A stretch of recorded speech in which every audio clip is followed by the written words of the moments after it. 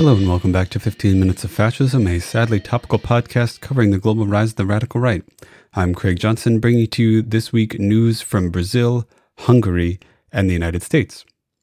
Starting out with Brazil, we have some news coming out of Reuters that Bolsonaro, Jair Bolsonaro, the president of Brazil, has been accused by the Human Rights Watch of being, quote, a threat to democracy. And specifically, they mean democracy in Brazil. Human Rights Watch has accused Bolsonaro of trying to weaken the strength of democratic institutions in the country, specifically with his attacks on the legitimacy of political elections and also the independence of the Brazilian judiciary. In addition to this, Bolsonaro has denied indigenous rights, he's promoted the deforestation of the Amazon, he's spread COVID misinformation, etc. These are the accusations brought by Human Rights Watch. Of course, the timing of this accusation is not neutral. In fact, Human Rights Watch is doing this specifically in the lead up to the Brazilian election, which is coming later this year in October. Bolsonaro has not responded to these accusations. This is pretty characteristic. He would ignore something like this, not just because he doesn't care about the Human Rights Watch, but because he is in fact doing all of these things. Right. He actually did try to advocate for a January 6th style storming of the Brazilian Supreme Court, which failed. It sort of sputtered.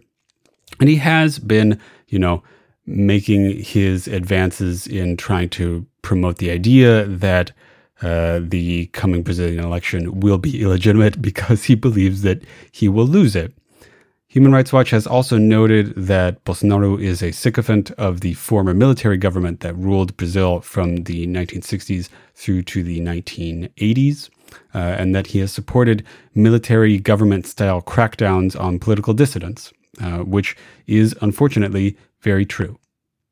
Moving on to Hungary, some news that I actually missed from last week. Hungary is going to have an election as well. This election was announced by Hungary's president last week. Hungary has a parliamentary system in which the president can call for parliamentary elections. So the president has set an election date of April 3rd for a parliamentary election. And the actual leader, the real political leader of Hungary, Viktor Orban, will be facing off against a united opposition, which is a very dangerous position to be in as a parliamentary leader. What this means is that all of the other major parties in Hungary, other than Orban's own Fidesz party, are united in opposing him. And essentially they're saying hey, if our parties combined get over 50% of the vote, then Fidesz is going to be out of power. Which will be the first time that Fidesz has been out of power in over a decade. Orban took control of that country and has been moving it in a self-described illiberal direction for quite some time. What this means is that Fidesz is facing a serious opposition, and not just from the left or from center parties, they're also facing a united opposition that involves the rest of the right wing, specifically the Jobbik party, which previously was rivaling the ruling Fidesz party as being the most extreme right-wing party in mainstream European politics. Jobbik was actually quasi-fascistic. They had anti-Semitic platforms. They were an extreme right-wing party. They have, supposedly moderated a little bit. At least they're not open about a lot of these things anymore. And some of their leadership has self-proclaimed Jewish heritage, which is actually a pretty substantially different face for Jobbik than they had before. But they remain a right-wing, populist nationalist party. However, the fact that they are joining against Fidesz is really interesting. It means that Orban really has a fight cut out for him in this election in April. Additionally, on that day, the Orban government has announced that there will be a referendum on the government's recent LGBTQ law, or specifically an anti-LGBTQ law. This law, which was passed in Hungary earlier last year, makes it illegal, essentially, to discuss or educate children about LGBTQ issues or queer rights. It also restricts the presentation of queer people before the watershed, essentially when the government assumes that children will be watching TV or consuming media of that kind. So there's going to be a referendum, not just on the actual rulership of Fidesz in the form of a parliamentary election, there will be a referendum on an actual law that they have passed. And this anti-LGBTQ platform of Fidesz it's a major part of their political ideology, alongside anti-immigrant and racist positions that Fidesz has been occupying recently. Moving on to the United States, there's actually a lot of news about the United States. First is that Stewart Rhodes, the founder of the Oath Keepers, one of the major fascist organizations, fascist paramilitary organizations in the United States, has been arrested. And not just for anything, he's been arrested for conspiracy to commit sedition. This is coming from Huffington Post. This is the first time that somebody has been charged with like an actual sedition charge regarding the attempted coup of January last year. This is precisely what Stewart Rhodes has been accused of, that he and other Oath Keepers were organizing to commit political violence in order to prevent, the president, Joe Biden, from becoming the president. This is really fascinating. This is a bridge that I wasn't entirely sure that the United States justice system was going to cross, but here they are. They've charged someone with trying to stage a coup in order to maintain the presidency of Donald Trump. The evidence for this comes from a lot of documents, text threads, email threads, things like that they have obtained from Oath Keepers, largely as a result of the, cooperation with the police, or rather with the FBI, from a former Oath Keeper who agreed to talk to them, somebody who had been arrested earlier in the process of the FBI's investigation of the Oath Keepers' involvement with January 6th. Speaking of more people who have been put into the justice system for their engagement with the attempted coup last year, Rudy Giuliani and several other Trump administration officials have been subpoenaed. They join a lot of other former Trump administration officials in this, having been subpoenaed by the January 6th Select Committee in the House of Representatives. Specifically, Giuliani was subpoenaed for documents related to his suggestion that the Trump administration just go out and seize election equipment around the country, which is something that he did, in fact, suggest that the president do. He said, hey, you could just go out and take voting machines from, states like Georgia that you claim to have lost narrowly, which is false, but that you could just go out and take those pieces of election equipment and then you would have them and then you might be able to, fabricate the results of the election that you had lost. Giuliani has not said anything about how he will respond to the subpoena.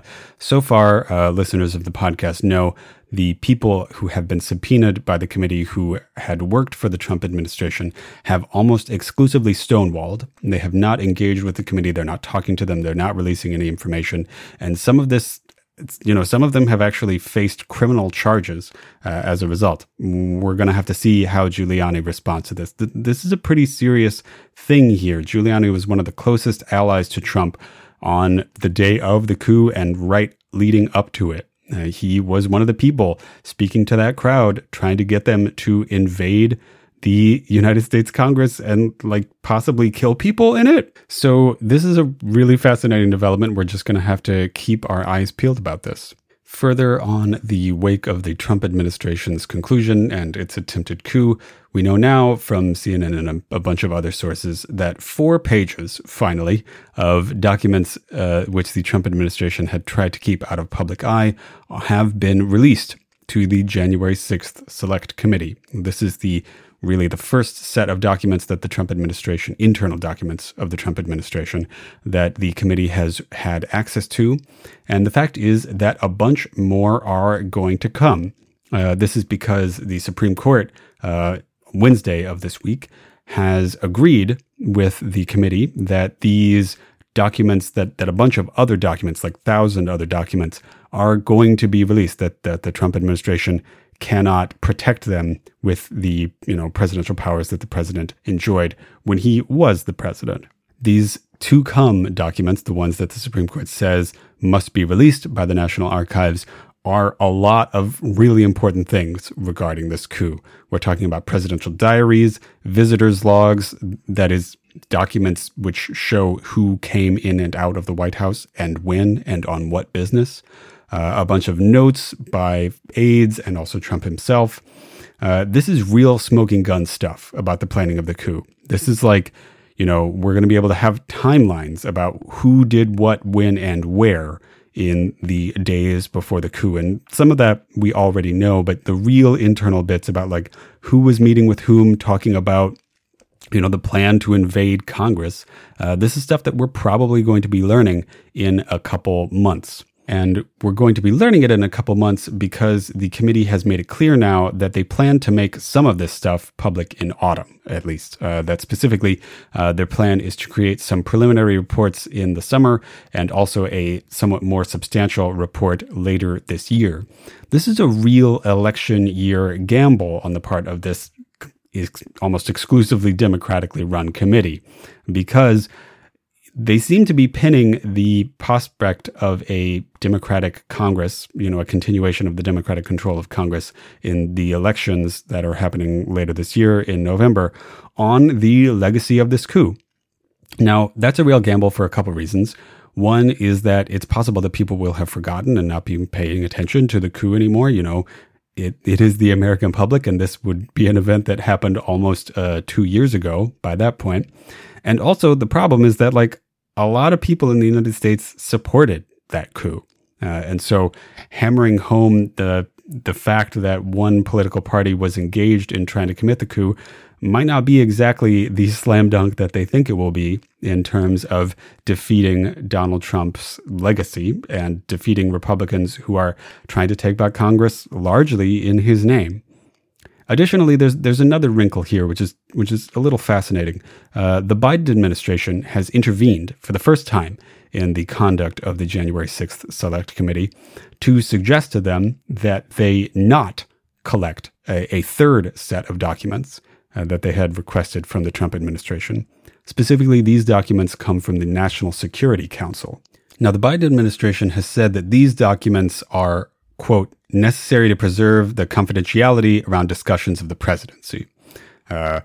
What exactly they mean by that is a little unclear. Do they mean that these documents are about, presidential security, and so therefore they shouldn't be made public to members of Congress or to anybody? Or could it be something a little creepier? Does it mean that it implicates certain people that the Biden administration doesn't really want to be involved in this investigation? Could it be about people outside of the Trump administration who are potential collaborators with the coup? People who were reached out to and we're gonna have a blind eye to the coup. The fact that it involves the National Security Council means that it could involve the military in some way. And there are still some unanswered questions about the coup, specifically about the involvement of the National Guard and the fact that they didn't get deployed for quite a long time. And, there are other questions there about which parts of the American government knew about the coup, who knew what, and who knew when. So unfortunately, it is unlikely that we're going to be able to answer some of those questions because these documents will apparently remain secret for the normal amount of time that those documents remain secret, which, as a historian, I am sorry to inform you, increases daily almost. Every time some trove of documents like that is about to be declassified, they often have their classification extended. Finally, I'm going to close out this episode like I do every week with See You in Hell, a segment celebrating the deaths of prominent right-wing figures in history. This week, however, I'm going to be doing something a little bit different, which is just commemorating that today, this week in history, January 20th, was the conclusion of the presidency of Donald Trump. The presidency of Trump ended January 20th, 2021, when Joe Biden took the oath of office. This ended years of Donald Trump's administration, years of anti-immigration policies, an attempt to build a border wall on the United States' border with Mexico, years of advocacy of anti-choice politics, the appointment of 3 conservative Supreme Court justices, the gutting of many public services, botched responses to the COVID-19 pandemic, and, of course, a political, rhetorical alliance with the far right and even with relatively openly fascist organizations in the United States. His presidency, of course, concluded with the first attempted coup on the part of a sitting president in United States history. Now, of course, a lot of these negative policies and these horrible political and social trends embodied by the Trump administration have not ended with the Biden administration, but it is worth celebrating that that administration is over. So, to the presidency of Donald Trump, we will see you in hell. All right, that was 15 Minutes of Fascism, a sadly topical podcast covering the global rise of the radical right. I'm Craig Johnson, thanking Sleepy Kitty Arts and Sleepy Kitty Music for our intro, outro, and graphics. If you enjoyed the podcast, please like, share, and subscribe. Tell friends, family, and comrades about it. You can check out my Patreon at patreon.com/15 Minutes of Fascism. That's 15 Minutes of Fascism, all one word. And you can follow me on Twitter at Hist of the Right. That's HIST of the Right, or at Fascism15. All right, I will talk to you next week.